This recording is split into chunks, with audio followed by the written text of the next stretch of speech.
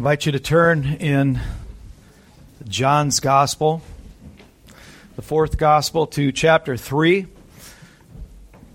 We've moved on now, and we're sort of changing the scenery here, where Jesus had spent time with Nicodemus. We spent a few weeks on that as we looked at verse 16. God so loved the world that he gave his only begotten Son, that whoever believes in him might have eternal life and not perish. And so we saw it's as though we could see the confusion by Nicodemus and his not understanding how to sort of let that coalesce with his understanding of the Mosaic law, something that he had learned and practiced, something that he is the teacher of Israel of. So this is no lightweight. He left him standing and speechless, at least according to the eternal record. He says nothing through that last portion that we had gone through. We see that there's about to be some contention that involves a Jew. We don't know if that's Nicodemus or not, but we will press on nevertheless. The fading star and the rising sun, verse 22 to 30. Let's read together. After this, Jesus and his disciples went into the Judean countryside, and he remained there with them and was baptizing. John also was baptizing at Aenon near Salim, because water was plentiful there. And people were coming and being baptized, for John had not yet been put in prison. Now a discussion arose between some of John's disciples and a Jew over purification. And they came to John and said to him, Rabbi, he who was with you across the Jordan, to whom you bore witness, look, he is baptizing, and all are going to him. John answered, a person cannot receive even one thing unless it is given him from heaven. You yourselves bear me witness that I said, I am not the Christ, but I have been sent before him. The one who has the bride is the bridegroom. The friend of the bridegroom, who stands and hears him, rejoices greatly at the bridegroom's voice. Therefore, this joy of mine is now complete. He must increase, but I must decrease. Father, we thank you so much for these words. We have much to learn from these things. Indeed, we could review this portion of Scripture regularly, and still you would show us more and take us deeper and lead us further into understanding the significance of why you've apportioned this particular gospel, indeed all of the books of the Bible, all 66, to remain as your eternal record of your inspired word. And so, Lord, it is our confidence, it is our confident belief that these are, in fact, in the originals, your inspired words. And so we would do well to heed them. And so help us to do that now. In Jesus' name we pray. Amen. So, all things, let's start with some basics so that we can build upon that. All things come and go in their seasons. Everything has a season in the providence of a sovereign God, and he appoints those seasons. This was important enough, I think, that I wanted it as a starting note for us all as we go forward from here. And it should be obvious, according to the title, but especially the text that we've just read. The fading star is, of course, John the Baptist, and the rising sun is, of course, Christ. So there was a Scottish Enlightenment philosopher and a naturalist named David Hume. Some of you might recognize the name. And when we traveled to Scotland, we got a chance to see a big statue erected to David Hume. They venerate him there, right on the Royal Mile, going right down the main street of Edinburgh. And David Hume said, there is no such thing as chance in the workings of the universe. True. And then he said this, and this has stuck with me through the years. Chance is simply our ignorance of real causes. Now, I made you nervous by saying he's a philosopher and a naturalist. Are you okay with that statement as such? Chance is just our ignorance of real causes. Yeah, until we know what the cause of things are, we just mark it up to chance. That happened by chance because we don't have explanations. But you see, for a naturalist, they're just waiting for a naturalist catch it in the Enlightenment period in the 1700s. He's waiting for science to catch up, isn't he? See? And that's where he goes wrong. That's where he falls flat. His hope is that at some point, as a naturalist, as a scientist, that the scientists will catch up and explain why everything's here and works the way it does. But if you take that statement by itself, it's actually very true. Chance, if you want to use that word, and we don't typically make it part of our vernacular in the body of Christ, and for good reason, but if you want to use that word as simply we are ignorant of the real causes of things. We know God is the first cause, yes? We don't know necessarily how everything works, and so he gives us science so we can make some of the discoveries of how he is both the creator and the sustainer, how he upholds all things by the word of God. And so it reminded me of Psalm 75, verse 6 and 7, which says, "For not from the east or from the west, and not from the wilderness comes lifting up, but it is God who executes judgment, putting down one and lifting up another." John's time is coming to a close. And it's for good reason, isn't it? Because the sun is now rising. But everything has a season. I think no one better than Solomon himself reflected on that when he wrote Ecclesiastes, and you're familiar with chapter 3, I'm sure. But I want, before we pass this interesting 2 verses in Psalm 75, I want to read what Spurgeon said. I think you'll appreciate it. There is a God and a providence, and things happen not by chance. Though judgment come neither from the rising or the setting of the sun, nor from the wilderness of mountains, yet it will come, for the Lord reigneth. Men forget that all things are ordained in heaven. They see but the human force and the carnal passion, but the unseen Lord is far more real than these, end quote. And even the things that you can see physically in this world and in the universe, God is more real. So we're to be assured, according to Spurgeon, indeed according to the psalmist, that God has appointed the time frame. He created time. We've talked about that before. And he's appointed a season or a window of time. It's aeon in the Greek. When we receive the translation "world" coming from the word aeon, it's a window of time. It's not other ways that the word time is translated.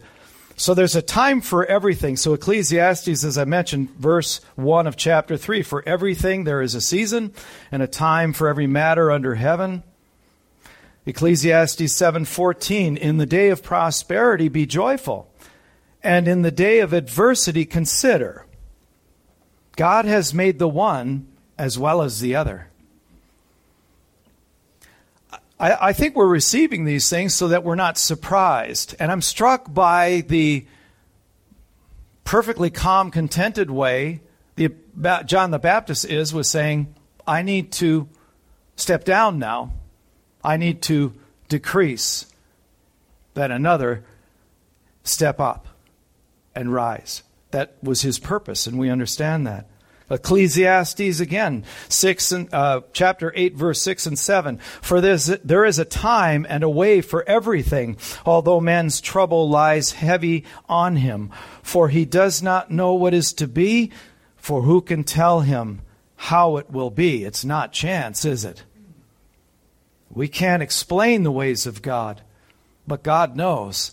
And those appointments are there. They're set in stone, you could say. That which God has ordained will come to pass necessarily because it is God who fulfills it. His revealed will, which is what he calls us to, is not always fulfilled because it is man who fulfills it. And so when God appoints something, it will come to pass. John embraced this. John the Baptist, when I refer to John, always, don't make me say John the Baptist every time. I'll just say John, if that's okay. So, in Ecclesiastes 3:11, he has made, this is God of course, made everything beautiful in its time.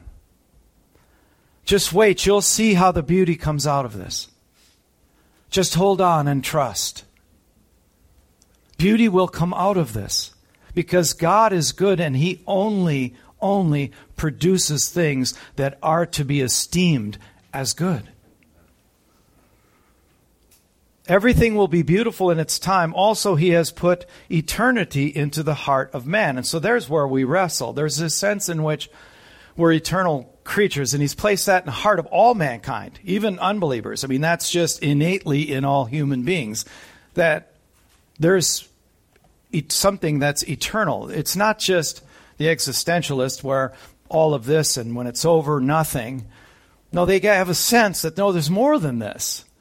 We know what that more than this is, don't we? Because we have the Word of God revealed to us. So we have this eternity in our hearts, yet so that he cannot find out what God has done from the beginning to the end. Why is he telling us that? Could it be perhaps because we carry ourselves at times as though we're owed an explanation?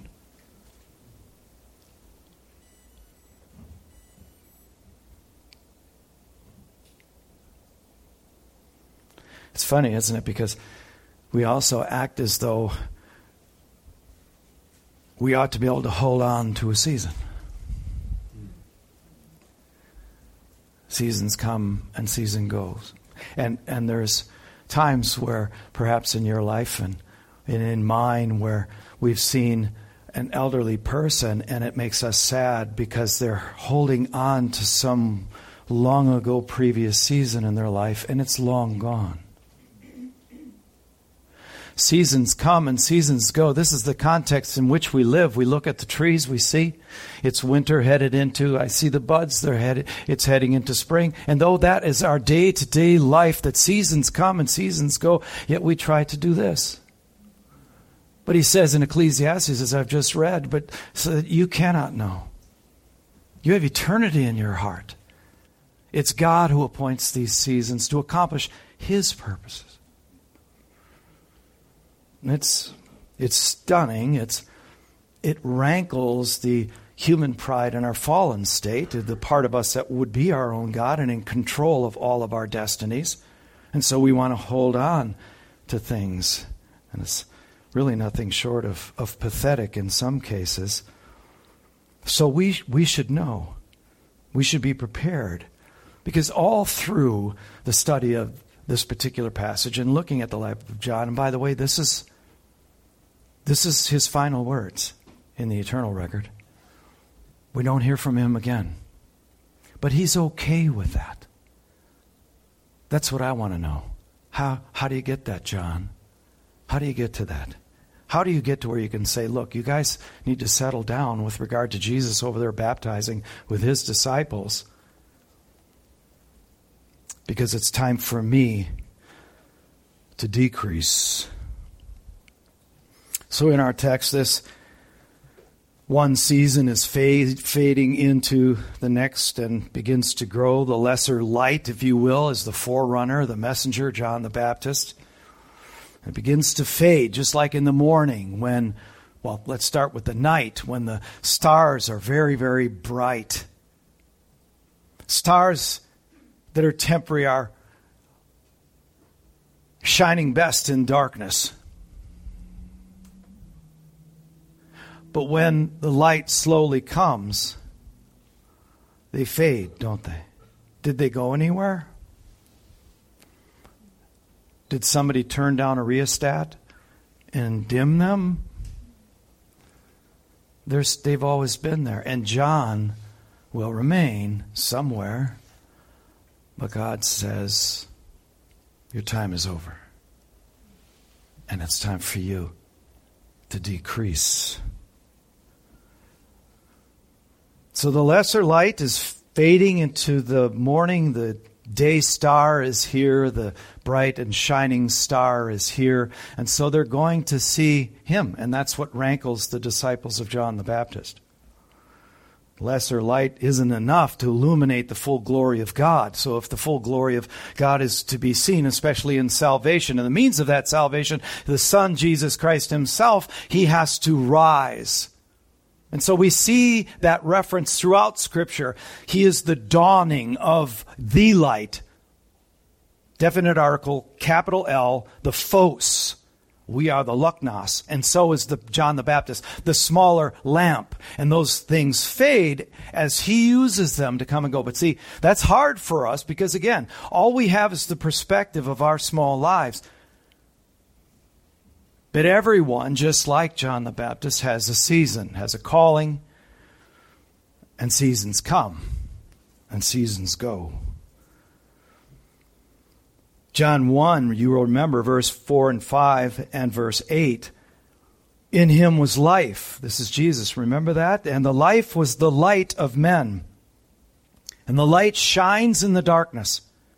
John was not the light, but he came to bear witness about the light. So there it is. And John's curious as to why they've forgotten what he already told them, because we read through it in the first chapter. I am not the Christ. Do you remember when he made that perfectly clear? Right in the beginning. Made it very clear when they were investigating him, if you recall that section. So we're going to break this down this morning in 3 sections, 3 verses each for the 9 verses. Jesus arrives when souls confess. He rises on confession, and people have faith and are baptized, right? So Jesus arrives when souls confess, verse 22 to 24. And secondly, we'll look at this frustration with John the Baptist's disciples in jealousy strives when rivals compete, verses 25 to 27. And finally, third, joy thrives when work is complete, verses 28 to 30. So let's look at this first section. Jesus arrives when souls confess. See, we don't know Christ unless and until he has brought our heart to life through washing of regeneration, made it alive, and we realize that we're sinners in need of a Savior. Yes? So the dawn is already rising, and when that happens, when we make that recognition, we don't see anybody, not at least in our experience, but there Jesus is at this baptism. Those people being baptized, we can assume, have made confession. They're the ones who have said, here's the long-awaited one, and we need him. I want to confess my sins, seek Christ for forgiveness, and be baptized. So Jesus arrives when souls confess. Souls don't confess, no Jesus. Not even a small lamp. Dost thou giveth. Not even a flicker. Verse 22, after this, Jesus and his disciples went into the Judean countryside, and he remained there with them and was baptizing. So Jesus departed the city of Jerusalem, and some of the older versions, like King James and so forth, say that he went into or went out in Judea.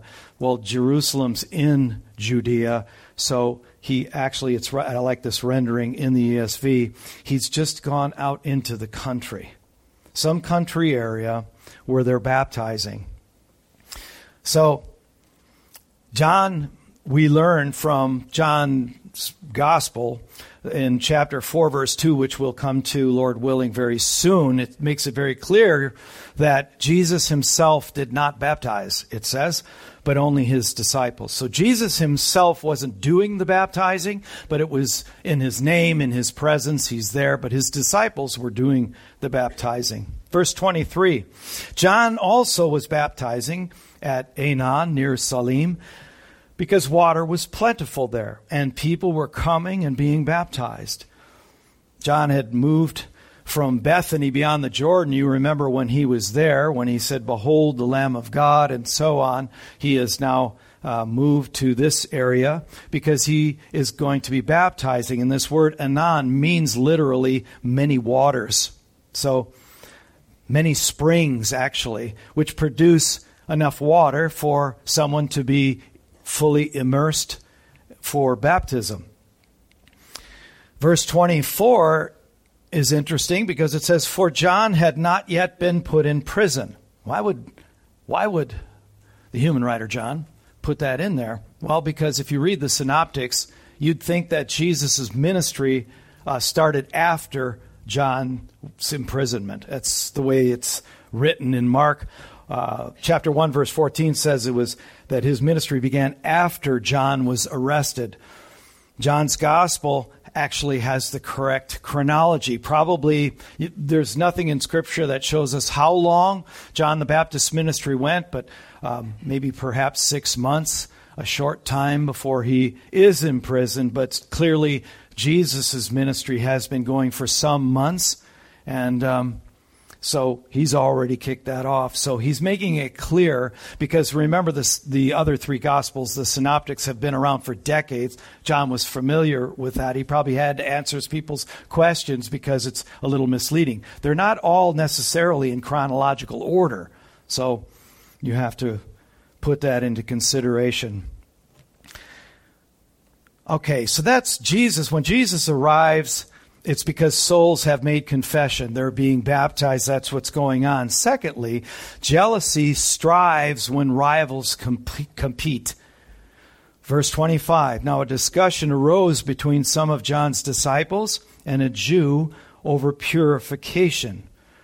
So we don't know who the Jew is, if it's Nicodemus or not.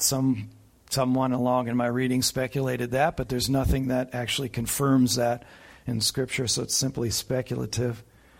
So the impetus for this discussion that took place between the disciples and this other man, it may very well have been over the purpose that the disciples had in performing this outward act of what essentially we know in baptism is an inward reality. So baptism is an outward act. It's a public display of what we actually believe. It's our public way of making that clear to people, but it doesn't confer any grace. It doesn't make any internal changes in us. It's simply a symbolic act. And so if you have somebody there like Nicodemus, you can imagine an argument would stir up, because what is he thinking of when he's thinking of purification? Something way different, right? So with the Jews, with those, of course, that are priests and in the Sanhedrin and so on, it's a ceremonial or religious rite. It's just something performed by man, just an external performance that's called for in the book of Moses. I remember when we were in Jerusalem a long time ago, when we were going in, they had unearthed the temple steps from the time that Christ would have been ascending them to go into the temple. It's really kind of a moving thing to walk on and walk up and see. And when you look down to the right, there's all these little square cubicles, just square after square. I don't remember exactly what the dimensions. I want to say, according to my memory, when I envision, it was probably maybe 10 by 10 or 8 by 8. So they were small squares. And the professor that was with us that was explaining what we were seeing called them the mikvah. Some of you may be familiar with that term, the mikvah. The mikvah were the pools of water that the priests would go in to purify themselves before they entered the temple. That's That's their understanding. It's all something man does to obey the law of Moses. So you can see where this contention could have blown up with Jesus and his disciples baptizing people. So this issue of ritualistic cleansing, it's all through the Old Testament, but just to give you a few examples, Leviticus 17:15-16, and every person who eats what dies of itself or what is torn by beasts, wash his clothes and bathes himself in water and be unclean until evening, then he shall be clean after evening. So you're given specific rules that you're doing in order to assuage God, at least through the Mosaic law, to receive forgiveness of sin and be able to participate in the rest of the things that go on in the temple. You had to do specific things. But if he does not wash them or bathe his flesh, he shall bear his iniquity. So this is a moral issue. Obviously, it's clear from that verse, there's sin there, there's iniquity, but there's something that he does to find forgiveness. But you see that forgiveness is temporary, isn't it? It's simply temporary, and it's meant to bide the time until the final sacrifice comes and he who will actually come internally to cleanse you. Okay? And that's the work of the Holy Spirit. So they didn't understand that. So it's pretty easy to figure out what they were probably disputing over with this issue of purification. Wash yourselves. Make yourselves clean. Make yourselves clean? Well, this isn't a hygiene issue. It has a moral component, doesn't it? How do I do that? How do I wash myself? How do I dunk myself and receive the forgiveness of God? That's what he was trying to explain to Nicodemus, remember? If this is Nicodemus. Probably not. Because he understands what Nicodemus believes and what he's been taught and what he's been practicing. And he's saying, Nicodemus, remember what he said to him? You must what? Be born from above. That's an internal work. And again, if he could place his mind for even a moment on places like Ezekiel 36, 25 to 27, it says, I will wash you. I will do that. He's going to do that when his son comes, you see. And by faith, you have that done. So these things are done because when confession is made, the soul is saved. Jesus arrives there as you're making confession. You wouldn't be able to make that confession and seek forgiveness had he not already done that internal work. So that's the issue that's going on here. So with Christ, when we're saved, there's an imputation of his righteousness in us.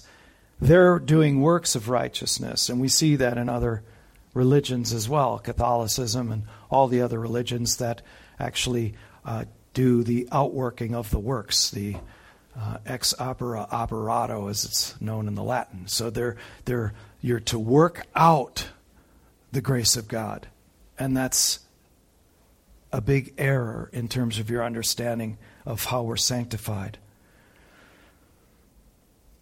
Regarding John the Baptist's view of baptism, Josephus, the historian who was around that time, or a little bit later, with regard to John the Baptist's view, he wrote this, that he, John the Baptist, taught that baptism would appear acceptable in God's sight if people underwent it, not to procure pardon for certain sins, but with a view to bodily cleansing when once the soul has been cleansed by righteousness, end quote. You see?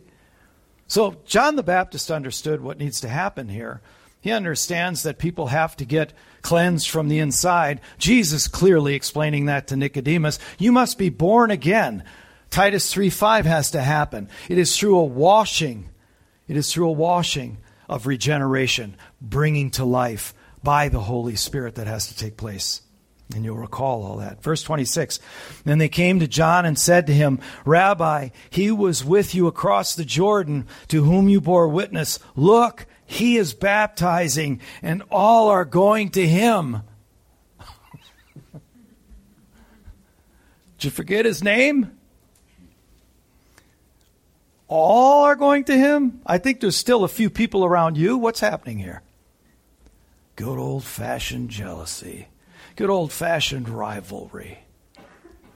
They didn't like that. Why? They had been following John the Baptist. He's their rabbi. He's their guy. In Mark 1:5, it said of John the Baptist, and all the country of Judea and all Jerusalem were going out to John the Baptist and were being baptized by him in the river Jordan, confessing their sins. Did you know that there's another guy over here? Yeah, he has a name. He's actually the Messiah. How much did you miss?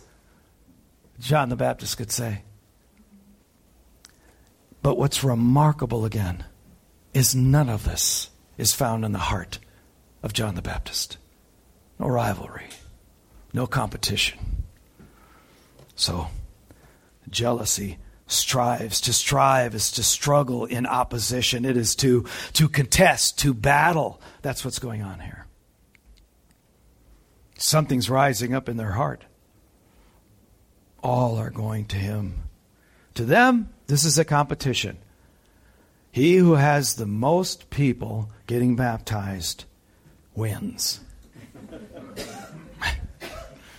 Instead of being absolutely thrilled that more and more people are being baptized. And look, Messiah himself with disciples is baptizing. How about that? How about that? So it's nothing more than petty jealousy and tribalism. And we see that as part of human nature because we see it rife throughout the culture. The sad thing, of course, is that it finds its way into the church. That's the sad thing. That instead of being happy for someone else, we have grumbling hearts. It should be so-and-so, or it should be me. They can't be happy for somebody else that's doing well in God's calling. It is a real challenge to the human heart. It's constantly challenged. So petty jealousy, tribalism, it's infectious, it's contagious, and it's injurious to the church. Infectious, it spreads. Contagious, and it injures the body of Christ. Yet we do it anyway. So this is characteristic of all of us in our flesh. You remember how Paul dealt with that straight out with the church at Corinth? Sure you do. Chapter 1, 10 to 15. I appeal to you, brothers. This is how important and emphatic it is with him. I appeal to you, brothers, by the name of our Lord Jesus Christ. He's quite serious here. That all of you agree and that there be no divisions among you, but that you be united in the same mind and of the same judgment. For it has been reported to me by Chloe's people that there is quarreling among you, my brothers. What I mean is that each one of you says, I follow Paul, or I follow Apollos, or I follow Cephas, or I follow Christ. Is Christ divided? Was Paul crucified for you? Or were you baptized in the name of Paul? I thank God that I baptized none of you except Crispus and Gaius. He goes on to say the household of Stephanas, and if there's any others, I don't know. But I'm just so glad it wasn't any more than that for what you are doing with this. You know how to do division well. That's why the divorce rate is as high as it is in the body of Christ. It should be to our shame. That's why churches split. Petty jealousies, tribalism. 1 Corinthians 12, so much later in that same letter, verse 24 to 25, but God has so composed the body, listen to this in juxtaposition with what I just read to you, that he so composed the body that there may be no division in the body, but that the members may have the same care for one another. I thought about that over against this idea of, no, I'm over here and I'm over here. We're so independently thinking. We're so egocentric. It's like, I'm just going to go out. And then I've pictured a body, right? Where the spleen says, I'm done. I'm out of here. I prefer so-and-so. I prefer such and such. The hand's like, yeah, it's looking good somewhere else. Or the eye, look, you've got to. I don't really like what I'm seeing around here. I'm going. This is a season of quitting. This is a season of dividing, of pulling apart. When the Christ himself that we commemorate in Holy Communion died and shed his blood so that we would be united. How about that? It's shameful. Verse 27, John answered, a person cannot receive even one thing unless it is given him from heaven. What a humble thing to say.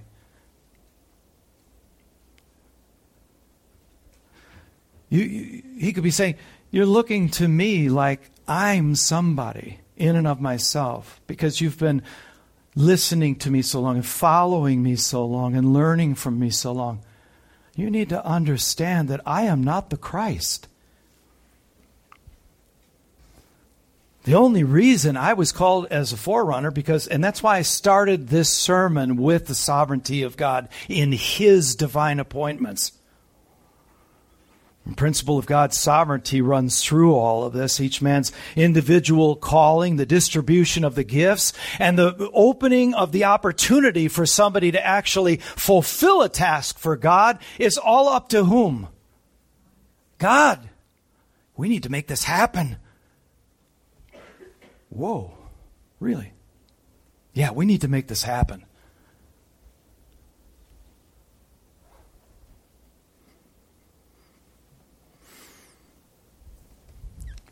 1 Corinthians 4:7, for who sees anything different in you?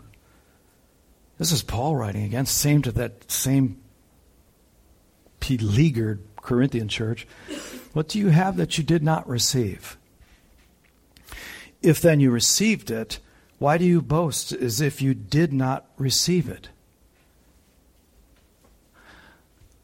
That level of discernment that you have that makes you contentious, and that level of discernment that allows you to judge a situation, who gave that to you?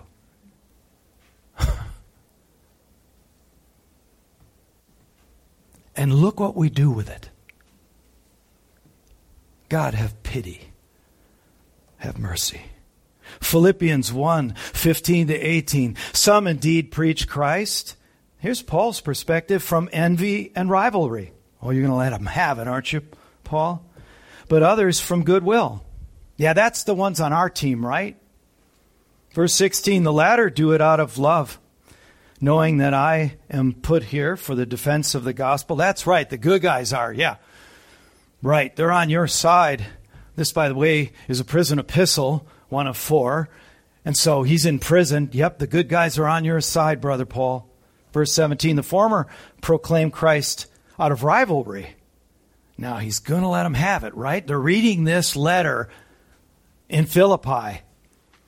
Not sincerely, but thinking to afflict me in my imprisonment. Oh, give it to him, Paul. Give it to him. No, he's like John the Baptist. What does he say? If this doesn't get our attention, I wonder what would. In every way, whether in pretense or in truth, Christ is proclaimed.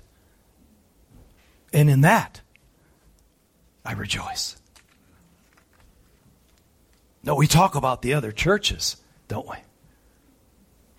You know, the bad guys. We're one of the good guys.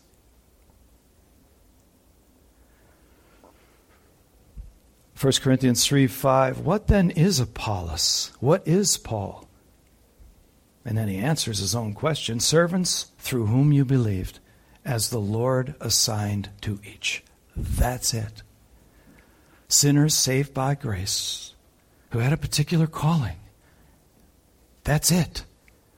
And John the Baptist is saying, look, I served my time.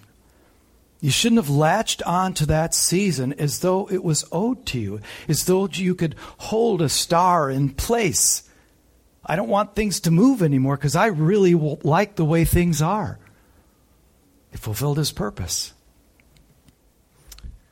I thought for perspective this morning, it reminded me of Isaiah's perspective on nations. Isaiah 40, this isn't in your notes, Isaiah 40, verse 15.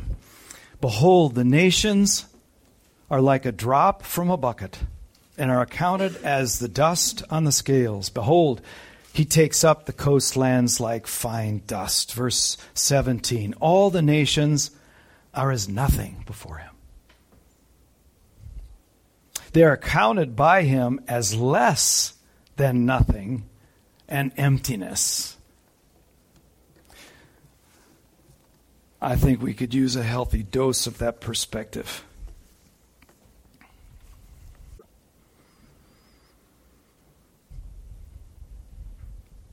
J.C. Ryle said, the whole verse is a most useful antidote to that jealousy which sometimes springs up in a minister's mind when he sees a brother's ministry prospering more than his own, end quote.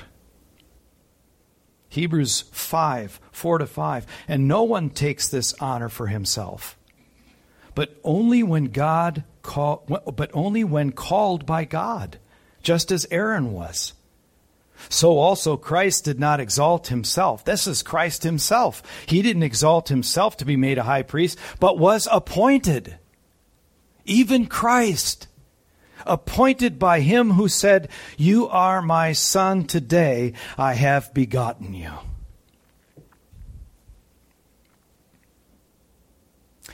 So as much as we would like favorable seasons to remain, the remaining of it remains with God, doesn't it? But we want to hold on to a good one. And as much as we might long to have a different season than the one we're stuck in right now, in our judgment, it is a sovereign God who must bring it about, right? Would that we would embrace that. Number 3. So, jealousy strives when rivals compete. But here's a tremendous blessing. Joy thrives when work is complete. When the work you are called to is done, and you've done it as Paul wrote when his life was coming to an end. I've done it all. I've kept the faith. He's ready to go. See, that's John the Baptist. I'm ready to decrease. I'm ready to step down that he might be able to increase. He's not going to be able to increase, at least with this jealous rivaling crowd, unless I straighten this out, and he straightens it out. Like, look, I've fulfilled my job. I'm the forerunner. I'm the messenger. Message delivered. A Messiah has come. Probably the greatest statement he made was, behold the Lamb of God who takes away the sin of the world. Praise the Lord. Verse 28. You yourselves bear me witness that I said, I am not the Christ, but I have been sent before him. He's here now.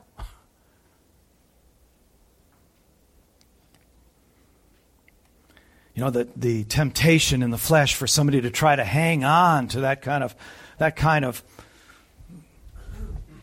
fan club that he's got, right? Who wants to say no? I'm done here. And that's your Messiah. Seek him. That's got to be tough, but it doesn't seem tough in anything with John, because where the Lord calls, he equips you. And so John full well knows his calling as the forerunner.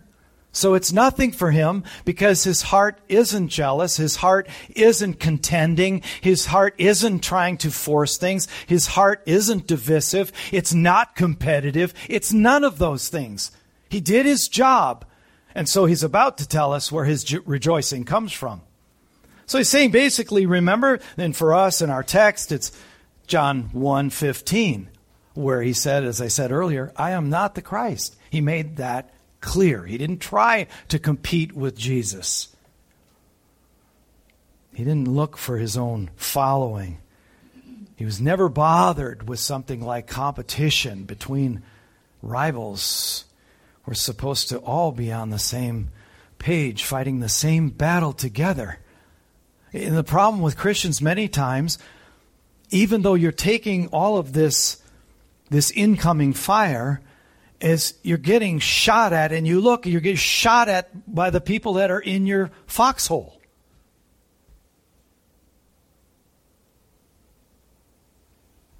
How long can that go on?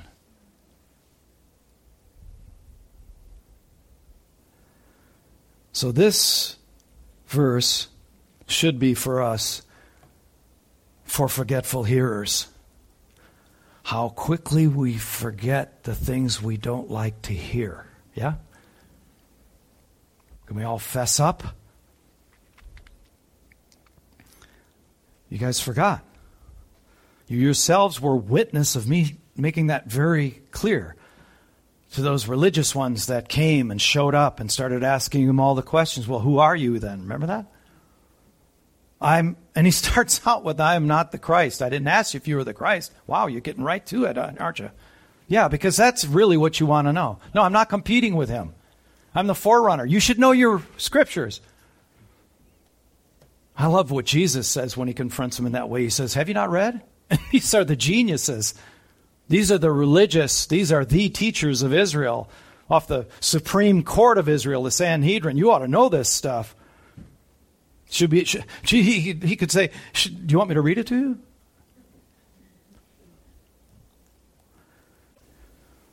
Verse 29.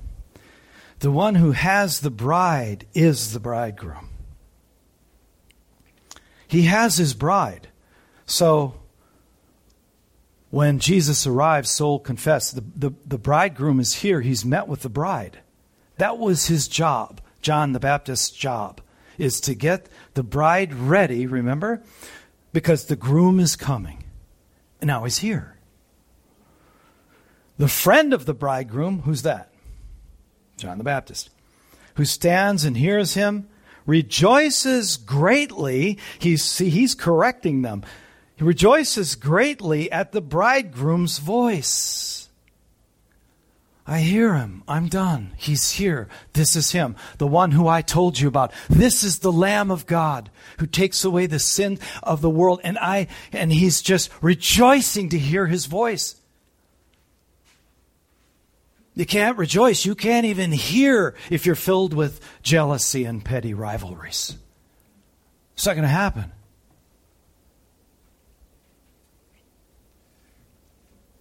Your mind's going to do funny things with the truth at that point.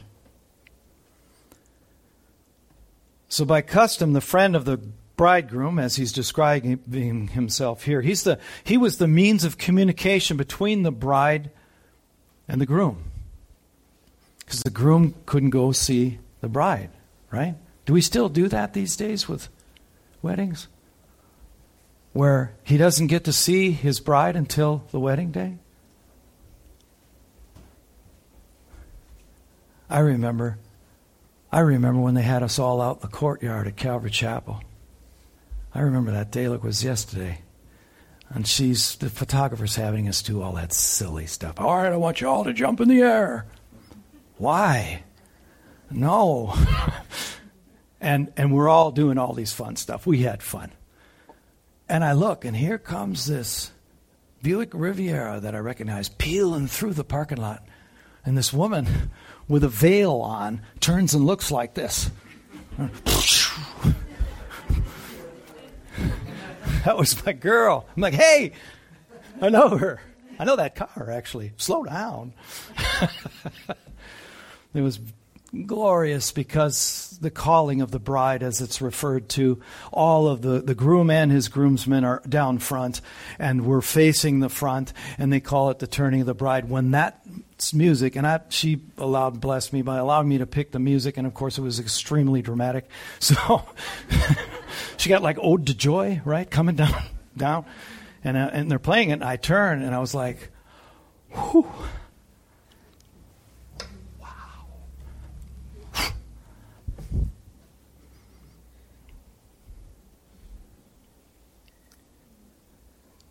Do you see why he uses that analogy?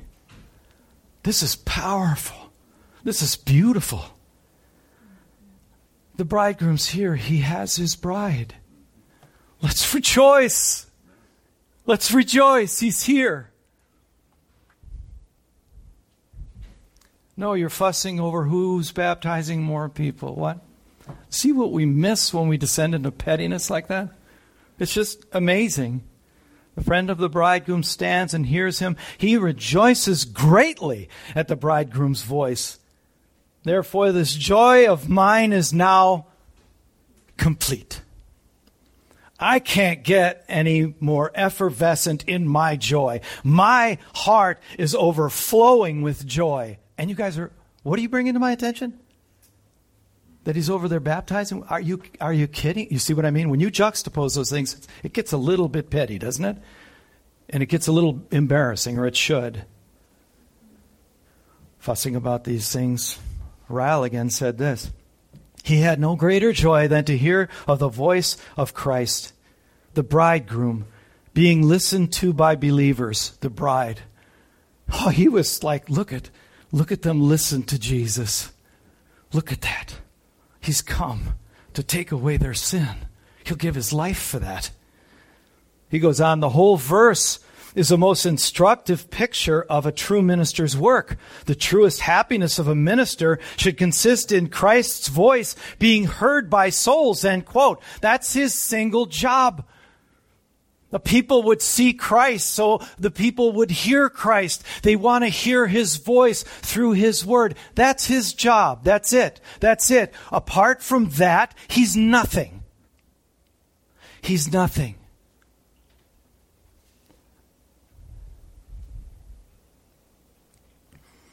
Best man at a wedding didn't grumble because he wasn't the groom. Unless that happened to one of you. I'm sorry if it did. Gee, I wish I was the groom.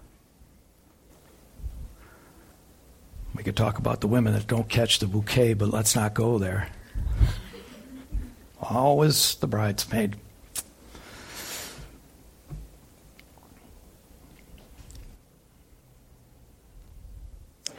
So his role, his single role, is to make the way clear. Remember his announcement? Make your paths straight. He was talking the paths of your heart. Make that entrance wide. Make it flat. Make it plain. So that the King of glory, your groom, your bridegroom, might walk in to the center of your heart and take up residency there. That was his job. As he hears the bridegroom's voice committing himself to the bride, we are in a very intimate setting. He's making his vows, his committing himself to her, to love her, to cherish her, to nourish her, to provide for her, and to protect her. Listen to him talk. I don't hear anything like that in our fallen world. Do you?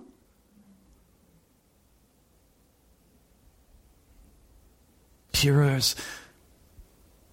as can be are his intentions for his bride. Love always seeks the purity of its object. And love which was in, its object was in a distant away, is love in a state of longing. And now, love when its object is near is love in a state of indulgence. See, John gets that. He's filled with this. So you can imagine what he thinks of what they've come to whine to him about. With all that we have to rejoice in. His heart is fully satisfied. His role is complete. So joy thrives, it flourishes when the work is complete. And for each and every one of us, the tasks that we're called to, that He's opened the doors for, that He's equipped us for, but He wants to remind us there is a time frame. The time I created is passing. It's never not doing that. You have a season. Seasons come and seasons go.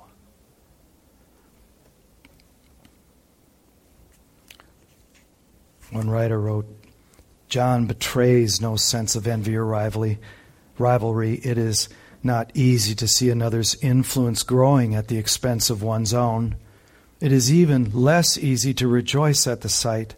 But John found his joy completed by the news the disciples brought. Verse 30, as we close up this morning. So this is it.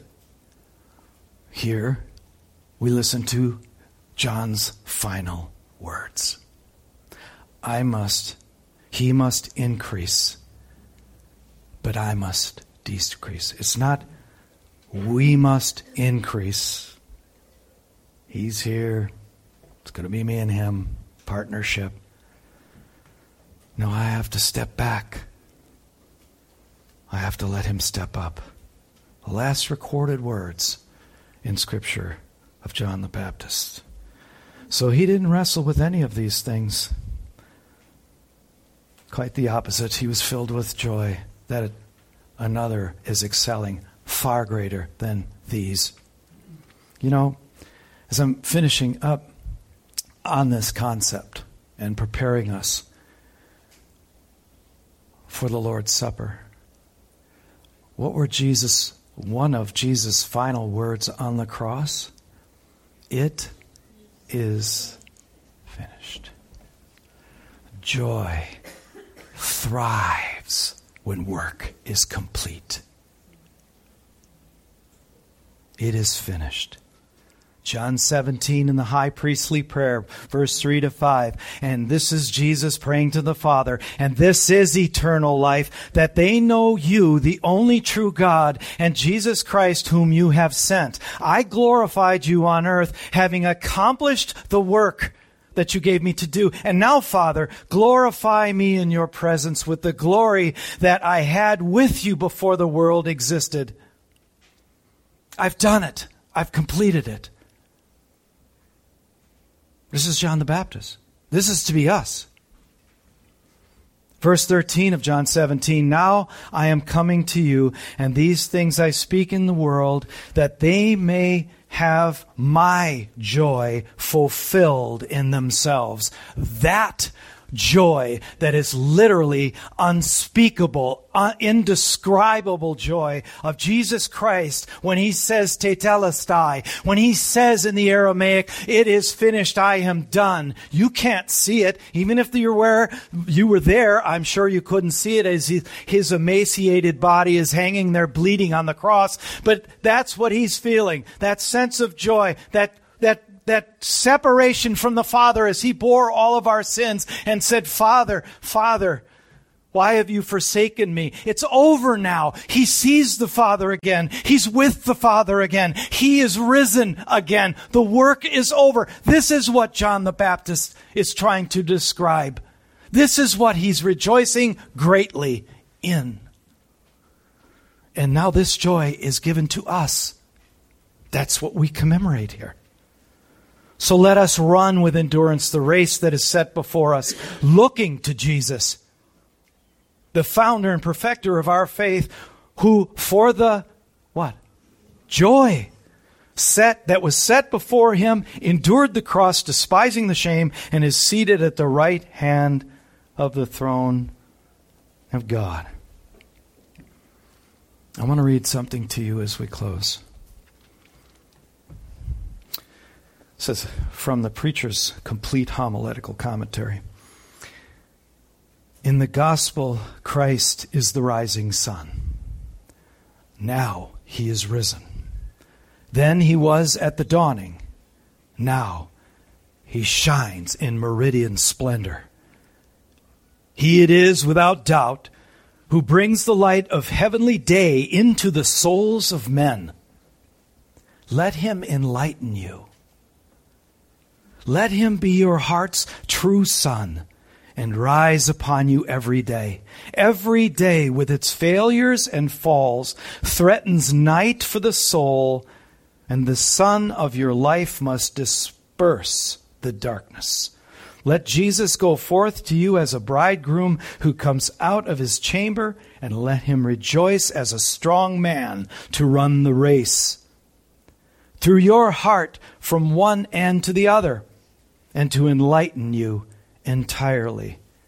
Then the wrath of God passes away afar, and you need not wait for eternal life, for it is yours already in Christ the Savior. Amen and amen. Let's pray. Father, thank you so much. Forgive us, O Lord, for our blindness, our willful blindness, who wouldn't look at all of the glories to rejoice in and instead focus on earthbound fallen things and get caught up in jealousies and petty rivalries, all the rest of it. Forgive us, Lord. We're here. We gather here so that our hearts might be freed from that, to soar and to be with you.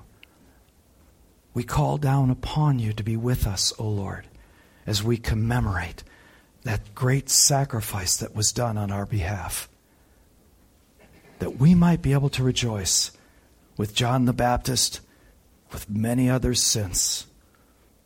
And so, Lord, prepare our hearts now, I pray. In Jesus' name, amen.